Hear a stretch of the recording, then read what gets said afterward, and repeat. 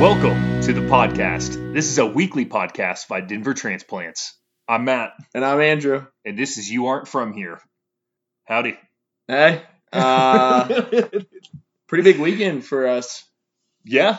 Chiefs had a hell of a little streak here, and we're going to the big show. Yeah, I mean, everybody kind of has to pay attention to our Chiefs in like 2 weeks. That's true. Whether you want to or not. Yeah, exactly. I mean, everybody wants to hear about Chiefs. We know. So we're going to talk about them, and we will talk about them extensively if we can take down Tom Brady. In a couple weeks we'll give a little shout out and love to the repeat Super Bowl champs, hopefully at that time. So, but until then, we have to sit in anticipation for 2 weeks until we get to see that awesome game. I'm freaking pumped. Yeah. And then, middle of COVID's still moving along. I saw yesterday that not Coors Field. What is the basketball stadium?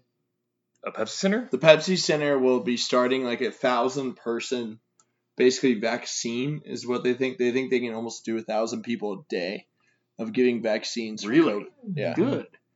Well, and so I read like all the variant stuff. Like there's a bunch of like new strains and stuff, right, in like the UK and all over the place. Well, and apparently South Africa too. Apparently, the big news is that the Moderna vaccine apparently gives you antibodies that fights those variants as well.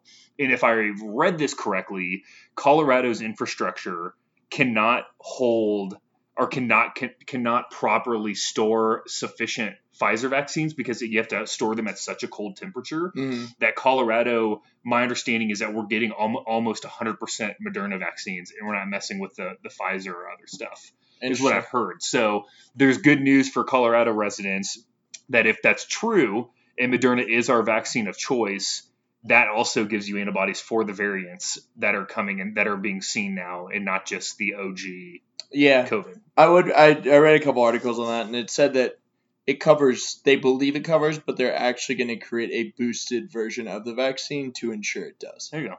And I did mess up. It is at Coors Field.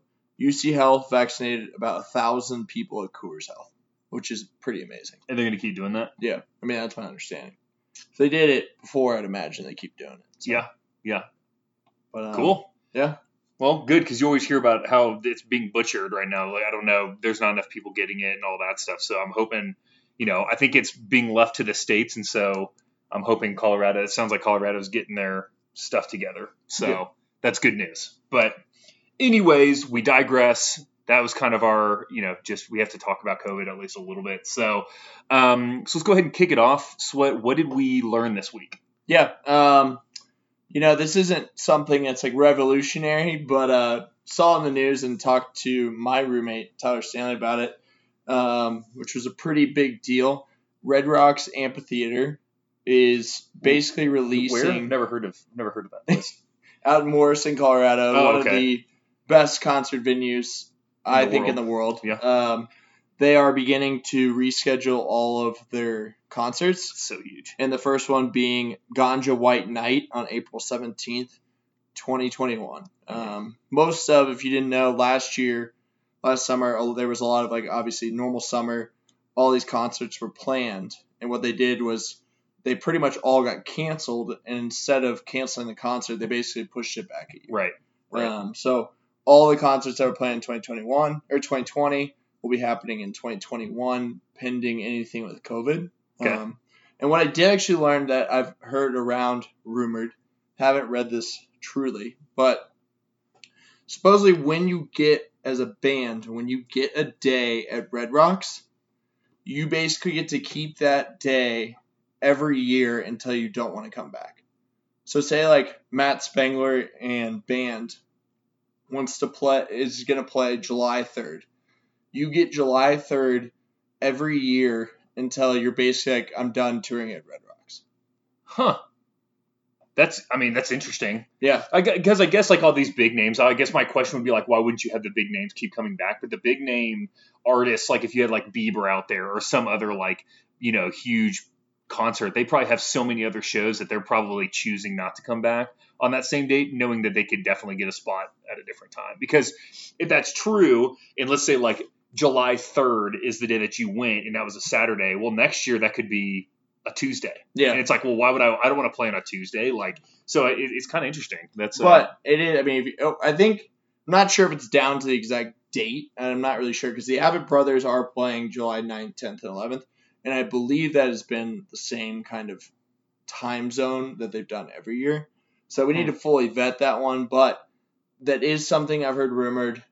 We need to fully vet that out. But what did you learn this week?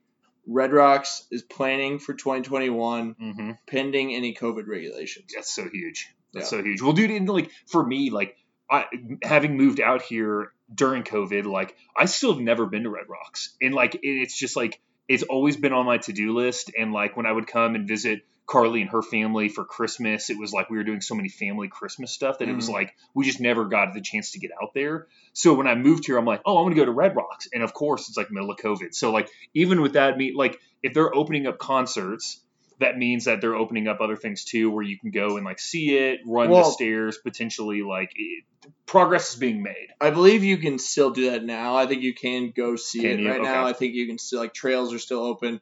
You can still go like hike the stairs and stuff, but like you are wanting to experience, I would say there's nothing like a Red Rocks show in the summer. Yeah. And like it's great because it's Colorado, and if you're going on a Friday night, say it's like 4th of July, it's a warm day, but when you get up into the mountains, sun goes down, it cools off. Yep. You basically need to take a light jacket.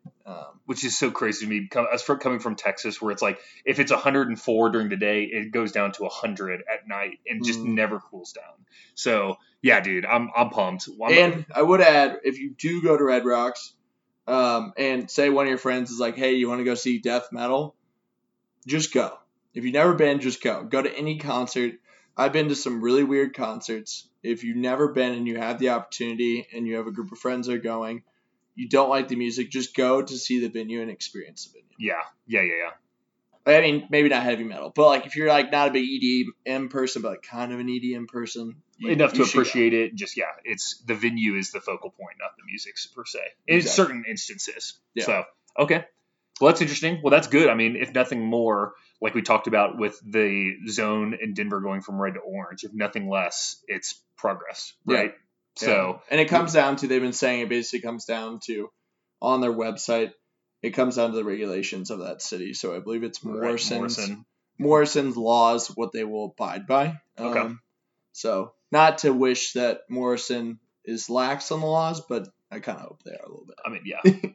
Selfishly, probably shouldn't say it, but I will. Yeah, fair enough. Okay, that's good news. Yeah. So, Matt, that's what did we learn? What did we try this week? Dude, I'm pumped about this one. So, we tried Illegal Pete's. Yeah. Now, I didn't know Illegal Pete's was even a thing till a week and a half ago. And I'm not exaggerating. Nuts. I'm not exaggerating. No one's told me. I didn't even know, like, there's so many places to eat. Yeah. And, like, especially with Denver being known as, like, I would consider it, like, the fast casual burrito capital of the world, right? Chipotle started here. Qdoba is based out of here. And, like, it just, this kind of falls into line with your Chipotles and your Qdobas. Very different in certain aspects, which we'll talk about in a second, but it's in line. And so it's like, I just never even knew that was a thing. Yeah. And I can't remember if you're the one that told me or if one of my buddies, Jared, told me when he was going, but regardless. Well, to lay it out there, the interesting part about Chipotle is Chipotle actually started down on like DU's campus. Right. You could still go to the original Chipotle. It's a little like tiny. Been there. Yeah. It's really small. And the weird part is it was founded here, but the headquarters is now in California, right? Yeah. And for fun facts for you guys, from real estate knowledge, the Optiv building, 1144 15th Street, Chipotle had actually signed a lease for 5 floors, which is like 120,000 square feet. Mm-hmm. And right when they went to go hire the CEO goes, basically, I'm not moving to Denver. If you want me to be your CEO, you can move everybody to California. They did that exactly. Wrapped up, moved to California. Wow. Subleased all their space, and they're still working on it. Huh. So pretty interesting. Fun fact. If you I mean, ever see he's the got to be a Optic great building, CEO to move a whole company out for yeah, him. But supposedly it was Taco Bell CEO, old Tucker, like involved with the Taco Bell world. like Yum Brands Yeah. kind of thing. Okay, interesting. Anyways, we digress. So that there you go. So the Illegal Pete's experience. So the food will start there, very on par with Chipotle in the sense that they have a burrito option, they have a bowl option, and it is like the buffet style. Go down, you start with your meats and start with like rice and veggies and work your way to like the sauces, right? So very similar in that aspect. I will say they do have like some Mexicali options as well, like taquitos and other offerings outside of just like Chipotle.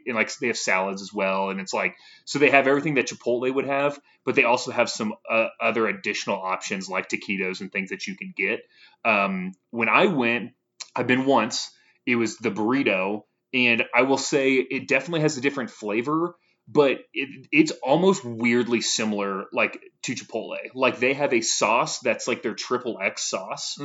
And it literally looks like down to the color and very similar flavor like the hot at Chipotle. Yeah. Like it's that red with the seeds in it. Like it's just like Chipotle has a certain flavor.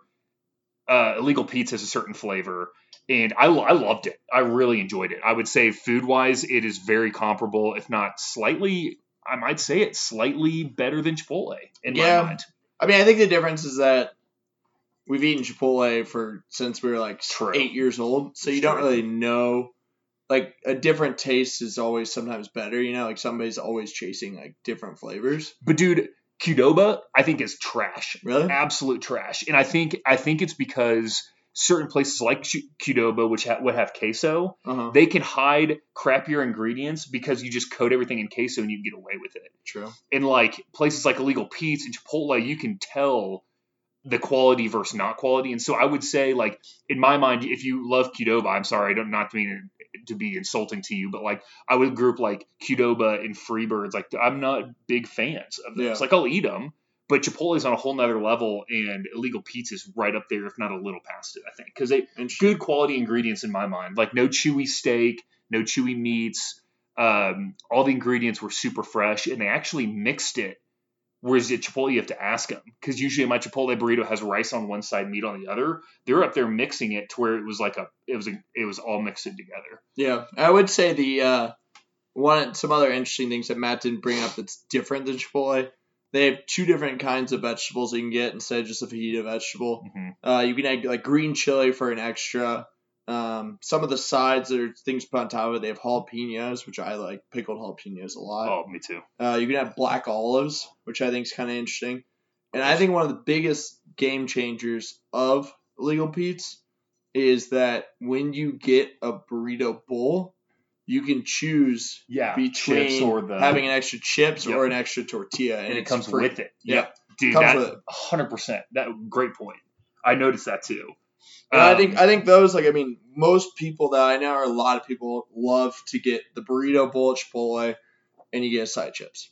Right. Yeah. For extra. Yeah. That's because that's my go-to. That's like my Chipotle order is a burrito bowl with chips on the side. And so another thing too, Sweat, that when, just thinking about it, looking at it. So even outside of just the styles, they do have a beer battered fish option. I didn't try it.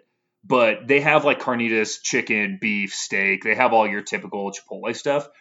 But another thing that makes them a little different is you can get beer battered fish as a filling as well. So that I do love that. So I'm gonna have to give that a shot. But yeah, and then the last one that's I think is really weird is instead of rice, you can pay extra and you can get potatoes. I did see that. Yeah. I didn't know you had to pay extra though. I was almost gonna ask her to throw it on there. I didn't ask because I saw it and I was like, huh. I believe it's extra like $1.50 or $2, really? But pretty interesting addition. Like potatoes, and it's like the square potatoes. It's like a little brick potato, like a breakfast. I think I'd probably fall asleep immediately after done with that burrito. Need a cigarette after that, but sorry about it. Gary's running around in the background. Yeah, in case you hear any noises. Yeah, my dog's just having himself a day. So that's the food. And I will say my rating on Illegal Pete's, their food is definitely a consideration, right? But the biggest competitive advantage and my favorite thing about Illegal Pete's is the drinks. Yeah. Now, they have a full bar, and we went to the one on Colfax. So I can only speak really to the one on Colfax. There are, multiple locations here as well as they have locations in Arizona. But the one on Colfax, full bar, and we just went with their margaritas, right? They have other drink options, but if you go, they are known for their margaritas and how strong their margaritas are. So we got the house margarita. They have another one that's, I think you pay 50 cents more and it's like better tequila, but it's actually less tequila. So we just went with the cheaper, bigger bang for your buck. It's a $6 margarita. It was on the rocks, salt on the rim, classic margarita style. But the way they do it is, and I'm not exaggerating, it's a standard 12-ounce glass. It is 90% tequila to start. And then they backfill with a margarita mix, which is mostly margarita mix with a little bit of orange juice in it as well. So it kind of mixes it up there. But I thought it was going to taste like straight tequila. I really enjoyed them. And for $6 to have a 90% filled tequila, I'm like, that's insane. I would say, I think they do put some triple sec in it. I don't think it's all tequila. I think they combine triple sec and tequila up to 90%, but I agree. Yeah, it is triple sec too, yeah. I would say, like, this is what I wanted at Rio, what was it? Yeah, Rio Grande, or Rio Grande. Rio Grande, whatever it was. The first episode, this is what you want in a margarita. 100%. Don't give me $1 off bullshit on happy hour. No, I'm not. I'm still not over it. And I don't like episode 1. Yeah, and I would say, like, I have been to multiple Illegal Pete's. I've been to the one over on 38th. I've been to the one on Colfax. And every single one has that strong of a margarita. Yeah. And the greatest part about it right now is you can get it to go. So when I went separately from Matt, I went on Saturday, and we got a separate wine. We got them to go and took them home, and they're just as good. Yeah. I mean, they're amazing. I mean, I think I haven't been to a ton of them, but I'm pretty sure they all have a full bar like that, and they all serve strong margaritas. Well, and at full price for $6, like, we were just talking about this. Like, there's another Mexican restaurant on Colfax, and I'm not going to bring it up just because I'm going to kind of talk shit about it a little bit, but they had margaritas to go. They were a quarter of the strength, and they were $14. And I was like, all right, like, don't get me wrong. Like, if you're out on a date and, like, I'm okay paying that, but, like, dude, like, you want to talk about bang for your buck? I would argue that I haven't found a stronger, higher quality margarita in the city than Illegal Pete's for $6. I've had a better margarita, but it's been not $6. It's been double, if not 2.5 times. I think I would almost go as far, and don't be insulted, to say that this is the strongest margarita I've probably paid for. Yeah. Like, out of any, like, Tex-Mex restaurants, everything I did in Texas, the only thing I think that competes with it is if anybody's ever been to Mi Cocina, they have a Mambo taxi. Mambo taxis, but if you've ever been there, you know what we're talking about. Otherwise, we're not talking about too much. But it's definitely, I mean, it's amazing.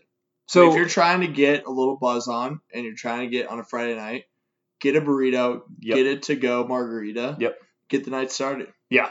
So all that to say, we loved it so much. We're going to be working to, little preview. We are going to be interviewing the Illegal Pete himself. Hopefully in the weeks to come, we'll be expecting that. If all goes to plan, we really just enjoyed the restaurant that much that we really were like, we've got to interview this guy. So, and I would add, I don't know, we will confirm when we talk to him if we get that opportunity. They used to have happy hour. I'm not sure if they took it away just due to COVID and trying to make money, but when they had happy hour, it was daily from 3 to 8 p.m. and all day Sunday. Your margaritas are only $4. Yeah. Your wells are $3. 3 to 8 p.m. Yeah. And free chips and salsa at the bar. Honestly, like, I can't believe I just found out about this. Like, I just love that. Like, what place gives you, like, the $1 off happy hours? It's like, you really want to stand out, and I know you're not making as much money, but, like, you really want to stand out, do a bomb happy hour, and extend it to 8 p.m. because most of them, dude, I've seen happy hours end at 5:30, and I'm like, that's such crap. And on a weekday, that's daily. On Fridays as well, you go at 6 p.m., crush some $4 margaritas on a Friday night, like or all Sunday when you're watching the Chiefs. I freaking do. I love this place. So what's your rating? That's what. Oh man, I'm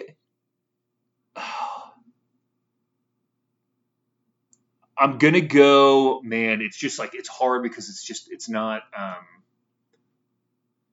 I'm gonna go 8-9. Wow. And I was really close to 9-1. I love it. I love it. I don't like the overall atmosphere. Like if you looked at just food, it's very comparable to Chipotle. Yeah. But that's not Illegal Pete's competitive advantage. Their competitive advantage is the cheap drinks and the total overall value that you get at Illegal Pete's if you're sitting there drinking for prolonged periods of time. Happy hour till 8 p.m. I mean, the quality of ingredients is not giving it an 8-9. It's the overall restaurant and my appreciation for like, hey, they clearly like want to stick out and give a lot of value to their customers, which I love. So 8-9 for me. Gotcha. I'm gonna one up you, and I'm gonna go 9.0. Oh, the reasoning is I would agree. I think if I said on the burritos and it was just burritos and that's all they had was typical Chipotle, I would honestly probably give it a 7.0. Yeah. But because you add the value margaritas, I completely agree it's a 9. And I'm like somebody that's always for value. Yep. Over even almost quantity over quality half the time for me. So quantity and alcohol over the quality of food, I'm going to take it. Oh, 100%. Give me a 9. 100%. And what that means is if you've never been, you need to go. You need to get a marg and maybe 2 or 3 and have yourself a 9. Yeah, I had 4 margaritas when I went with my buddy. So we're not encouraging you to overdo it. But I was just having myself a hell of a Friday, and I was like, you know what? I'm gonna go. I'm gonna get after it. So 4 margaritas later, Ubered home, and Matt had a really fun Saturday morning. Oh yeah, it was a great Saturday morning. So so that 9.0, 8.9, that means get your butt to Illegal Pete's stat.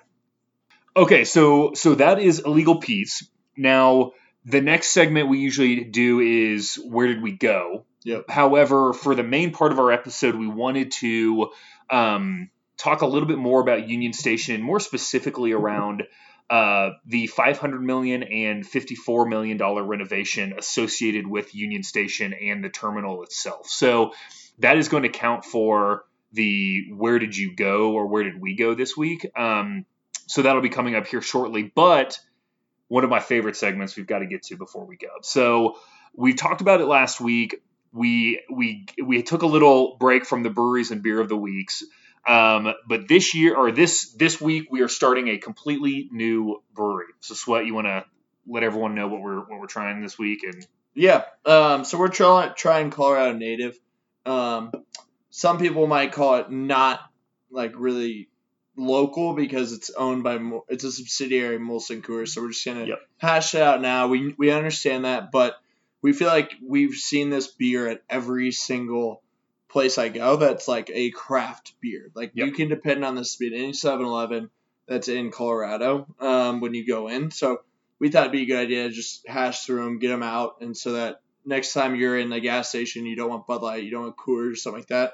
This could be your kind of go-to craft brewery type of beer. Yep. It is made in Golden, Colorado, so it technically is made local. It's inside the Coors factory. Yep. And the coolest part, and I think the main reason why it's called Colorado Native and why it's still local is they make everything out of Colorado-made items. So that comes from the hops, from the barley, to the wheat, the malt, even the water comes from the Colorado. So everything's Colorado made.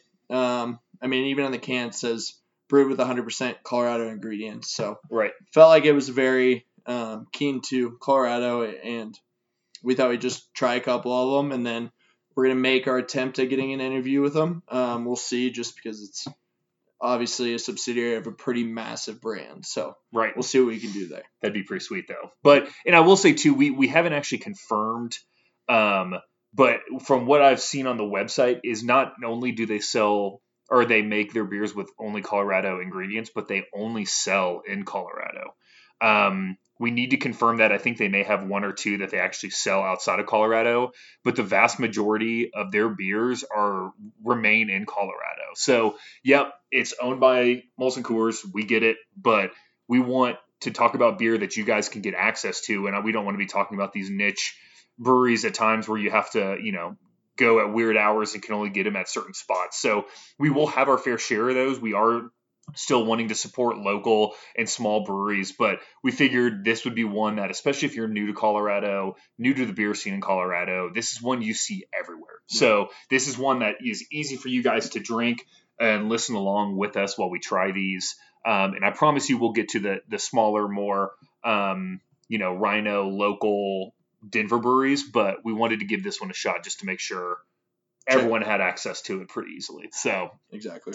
So first beer we're trying is a Cerveza Nativa. Mm-hmm. And it says on the bitterness scale, it's basically 0. On the Colorado-ness scale, it's 100%, which is obvious. And the alcohol by volume is 4.9. Yep. And then on the can, these are going back to our DBC days. It says, we may not have sandy beaches, but we make up for it with mountains. And this Mexican-style lager is brewed for the altitude.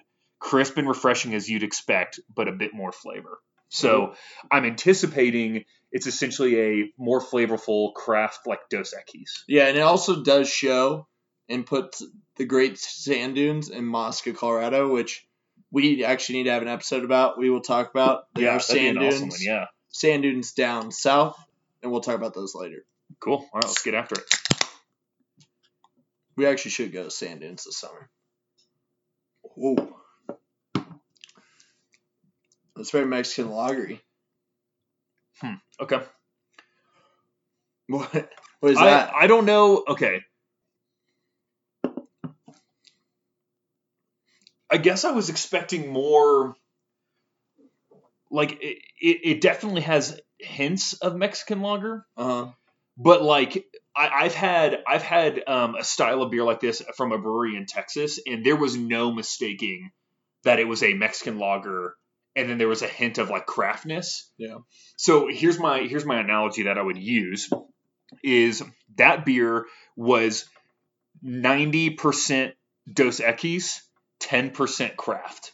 Yeah. This, I would say, is probably 30% Dos Equis, 70% craft. Like they spun 70% of it off to where, I don't know, Yeah, I mean, I'm starting off my first Colorado native beer, and I don't really like it. I mean, dude, that's the thing is, and I feel easier saying about this than Molson Coors has owned it by it, or that's operating this, but I'm with you, and so what do you not like? Because we're not here to give fake reviews. No, we're going to be honest. I mean, I would probably I think I'd rather have some of the IPAs that we've had over this. I mean, that's saying something. Yeah, that's saying a lot. I mean, I'd probably give this like a 5.6. Okay. And I feel like, I don't like giving low ratings. I feel insulting, but as we said, we're going to give legitimate ratings. I don't even know. It tastes like a 3-day-old Mexican beer. Okay. Like, I think they tried to add so much craft in it and be different that I feel like I'm drinking a 3-day-old, like, Mexican beer. Fair enough. I'm going to give it a 5.1. I do like Mexican-style lagers. I do like the Dos Equis, the Corona. I love those kind of beers. And when you try to do craft style of those, done well, are phenomenal beers. I think this missed the mark in my mind, and I'm agree with you. I'm going to go 5.1. I think there are way better options, and honestly, it's not that much more alcohol to where I would just literally stick with a Dos Equis or a Corona. I would drink a Corona 9 times out of 10 over this. 10 times out of 10. Yeah. So I agree. So that's, Colorado native. We'll see. Yeah. I would say we did start out with the most funky beer that they have by doing a Mexican lager. Like, we're not trying like their IPA and stuff, which craft breweries are usually like focused on. Yeah. So I'm hoping it gets better. But first beer, not a great showing for me. Nope.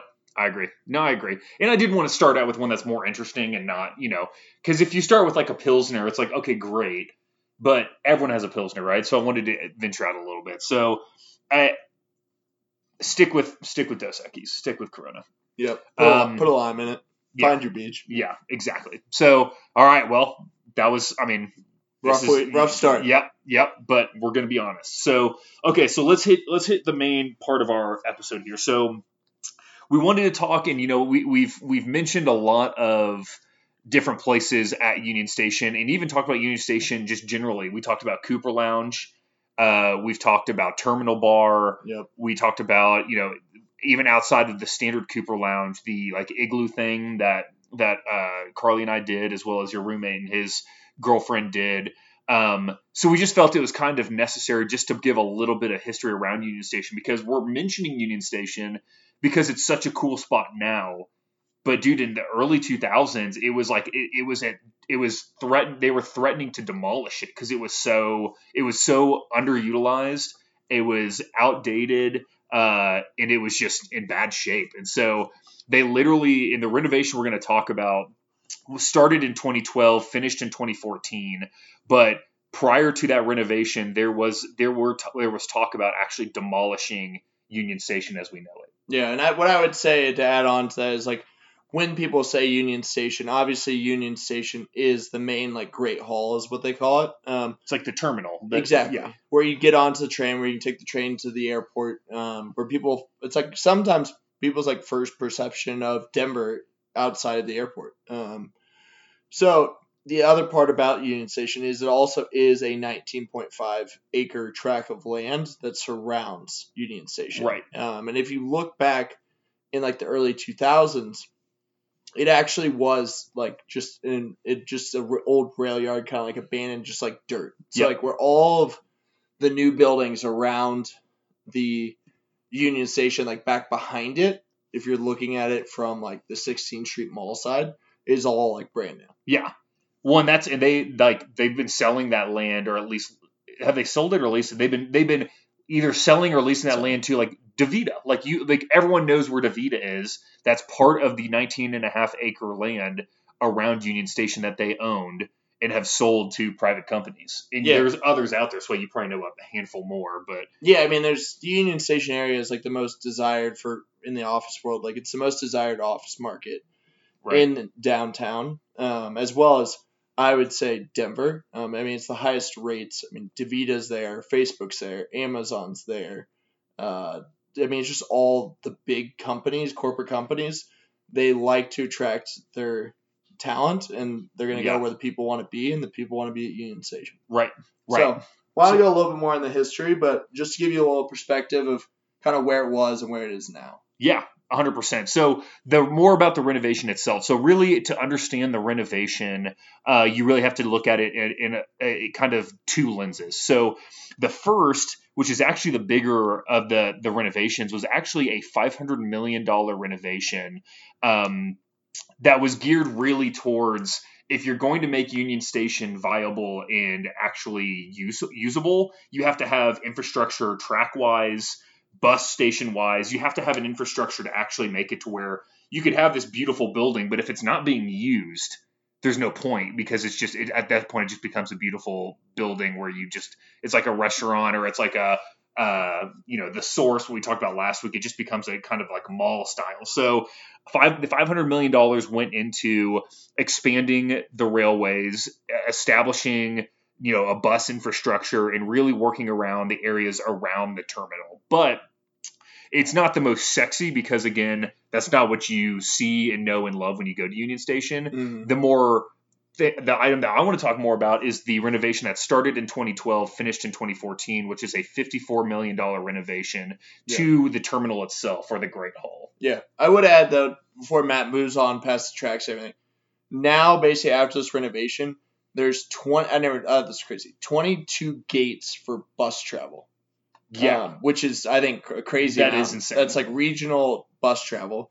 They also have basically moved, if you've ever seen the free 16 mall bus, they moved that like outgoing station to the Union Station. It's like out back. So it's kind of like adding a couple different things. and it comes out of there, so you can jump on the bus there. And then on top of that, you have all the train systems that RTD has done. I mean, all the way out to the airport, all the way down to DTC. I mean, it is, when you think of Denver travel and what they did in that renovation, that's exactly what they did. Yeah. Well, dude, and that's what I was just thinking when you just mentioned it. It's like we talked about the Denver airport and the renovations that they're doing. And it's like Denver, more so than I think a lot of cities, it is so clear that infrastructure and transportation is such a high priority for the city via DIA building that, moving that from Stapleton to where it is today and expanding it.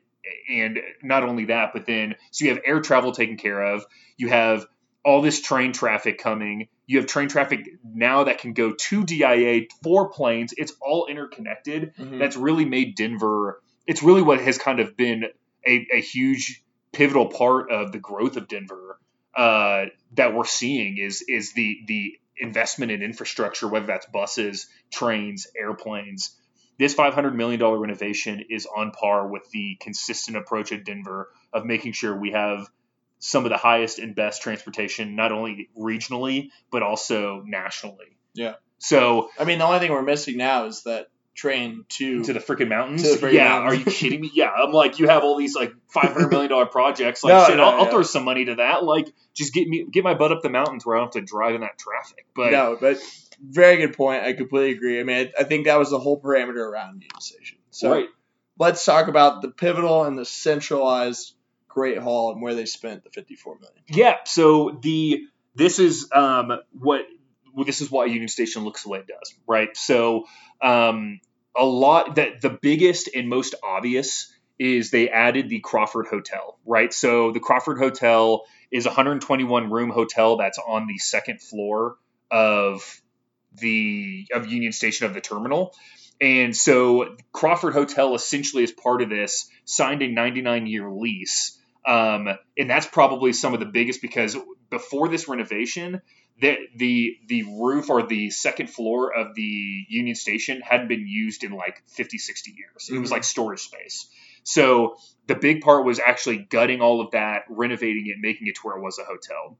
Now, they also completely changed the color scheme. So if you walk into Union Station, it's the theme is like white with like gold accents. Mm-hmm. It used to be like a brown. It used to be like a heavy brown gray combo, and they've completely changed the facade of the main area. And then the final was they put a ton of retail space and kind of cleaned up that center spot. So Union Station used to be what you would kind of expect, just long benches for people waiting to get into the trains, right? So they added all of the retail space and really got rid of some of the benches. They still have some in there, but really spiced up that middle area to be not only just a place where you sit and wait, but there's coffee shops in the middle. There's places for people to work, added like, modern technology with like electricity and all that stuff to where you really, if you want to go work in Union Station, you can. So the focal point of Terminal is no longer just trying to preoccupy someone waiting for their train. It really is a true travel destination. Yeah. And I thought it was kind of cool what they explained, like back when they were like planning it, they were picking between like different developers and different plans. And one of the big things, which RTD is basically the owner of Union Station, which, right. And so they decided to pick, I can't remember who the developer was, but it was, they were going to call it their living room, like Denver's living room. Yeah. And if you've ever been in Union Station, it does feel like you're in your living room. The only thing you don't really have is, I guess there are couches there are chairs. So you're pretty much, it kind of feels like your living room. Yep. And if you go in there and you look around and you can get your coffee when you're in your living room. You can go get a beer when you're in your living room. Yeah. You can do all those things and it's right next to you. Yeah. And that's what it feels like. Well, They not only added all that retail space, but to give you specific numbers, they added 22,000 square feet. And all of those 22,000 square feet associated with this renovation is all independent retail and restaurant spaces. Mm-hmm. So it's like you get I think it's a perfect way of kind of helping illustrate what you're going for. Like, it is a super nice area, but it's not, I wouldn't call it like overly fancy. It's very like low key. Half people are working in there. There's some people drinking coffee, some people playing, board games. Like it's very much, you can kind of tell a little bit too that like it does serve as like the hotel lobby as well. Like you have guests from out of town that go and like that's where they hang out. And so it really is like a pretty low key, really fun, cool area and spot. And it's still open during COVID too. Like we went and you do have, everyone has masks on and they've gotten rid of some of the tables just to do some, spacing stuff. But I mean, this is still something you guys can go date night wise. Or if you just want to go, like, if you want to get out of the house because you've been stranded at the house, you can go work at Union Station for a couple hours, get some coffee, and hang out. One of the cool parts I think about Union Station, is they did all this renovation and they realized that really Union Station is the focal point of Denver. Yeah, it has become our like pride and soul. It has become everybody's favorite part of the city. And the coolest part about it, I think, is you have like this old rustic building. Behind it, you have all these like brand new buildings and kind of the revolution and like rebuild since like 2008. Mm-hmm. And then you also have, if you go forward, outside the front doors of Union Station, all the historic buildings, which have actually a height restriction on them. So it really feels like you're kind of like an old Denver. Yep. And then in the back, you see all the tall 30 to 40 story buildings, which is kind of like where Denver, you can see like almost like Denver's growth. Yeah. So it's like you kind of always see like the stages of Denver's growth, right? You like Union Station, the historic district, and then you got all the big buildings. Right. Yeah. No, I completely agree. And it really is like, it's something to be, like you said, prideful of. Like it really, the coolest part for me is not only like all the added retail space and all that, but like the preservation of the historic architecture and all that stuff too. It's like, it's not some modern building that you can tell they just gutted and then redid it. It is, they refurbished all of how it really originally was from a facade perspective and all that, to where it really is like a cool current way to have a lot of fun, but also kind of like, to your point, kind of take a step back in history. And like Winku Brewery's over there that opened up in the 80s, and like it's like in this old historic building. It's like it's a really cool part of the town, of the city as well. So definitely, if you haven't been, go. And if you have been, maybe all that we've just talked about right now hopefully gives you a new appreciation of Union Station and makes you look a little harder at like some of the little things like color scheme, and like trying to imagine what a gray and tan inside color scheme of a old Union Station probably used to look like, and then appreciate how beautiful and what all the renovations kind of the impact it made on the terminal. Yeah. So yeah, no, I completely agree. I think it's just something to remember when you go in there, just how much Denver cares about transportation, how much they care about infrastructure as well. Yeah. I mean, compared to a city like Austin, it's a completely different world. Oh yeah, so it's a cluster. Something to keep in mind: your city is actually thinking about the future and thinking about growing this city as it has. Right. Right. We can keep rambling about Union Station, but I want you guys to go see it. I want you guys to read some more about it. It's a great place. Focal point of our city. Yeah. No, I agree. So that's the episode, guys. Hope you enjoyed it. Be on the lookout the next couple of weeks. We should have some pretty awesome interviews for you guys. So we're excited about those. Everyone, hope you guys stay safe. Go get your butt to Union Station if you haven't already, and we will see you guys next week. We out. All right. Love y'all. Peace.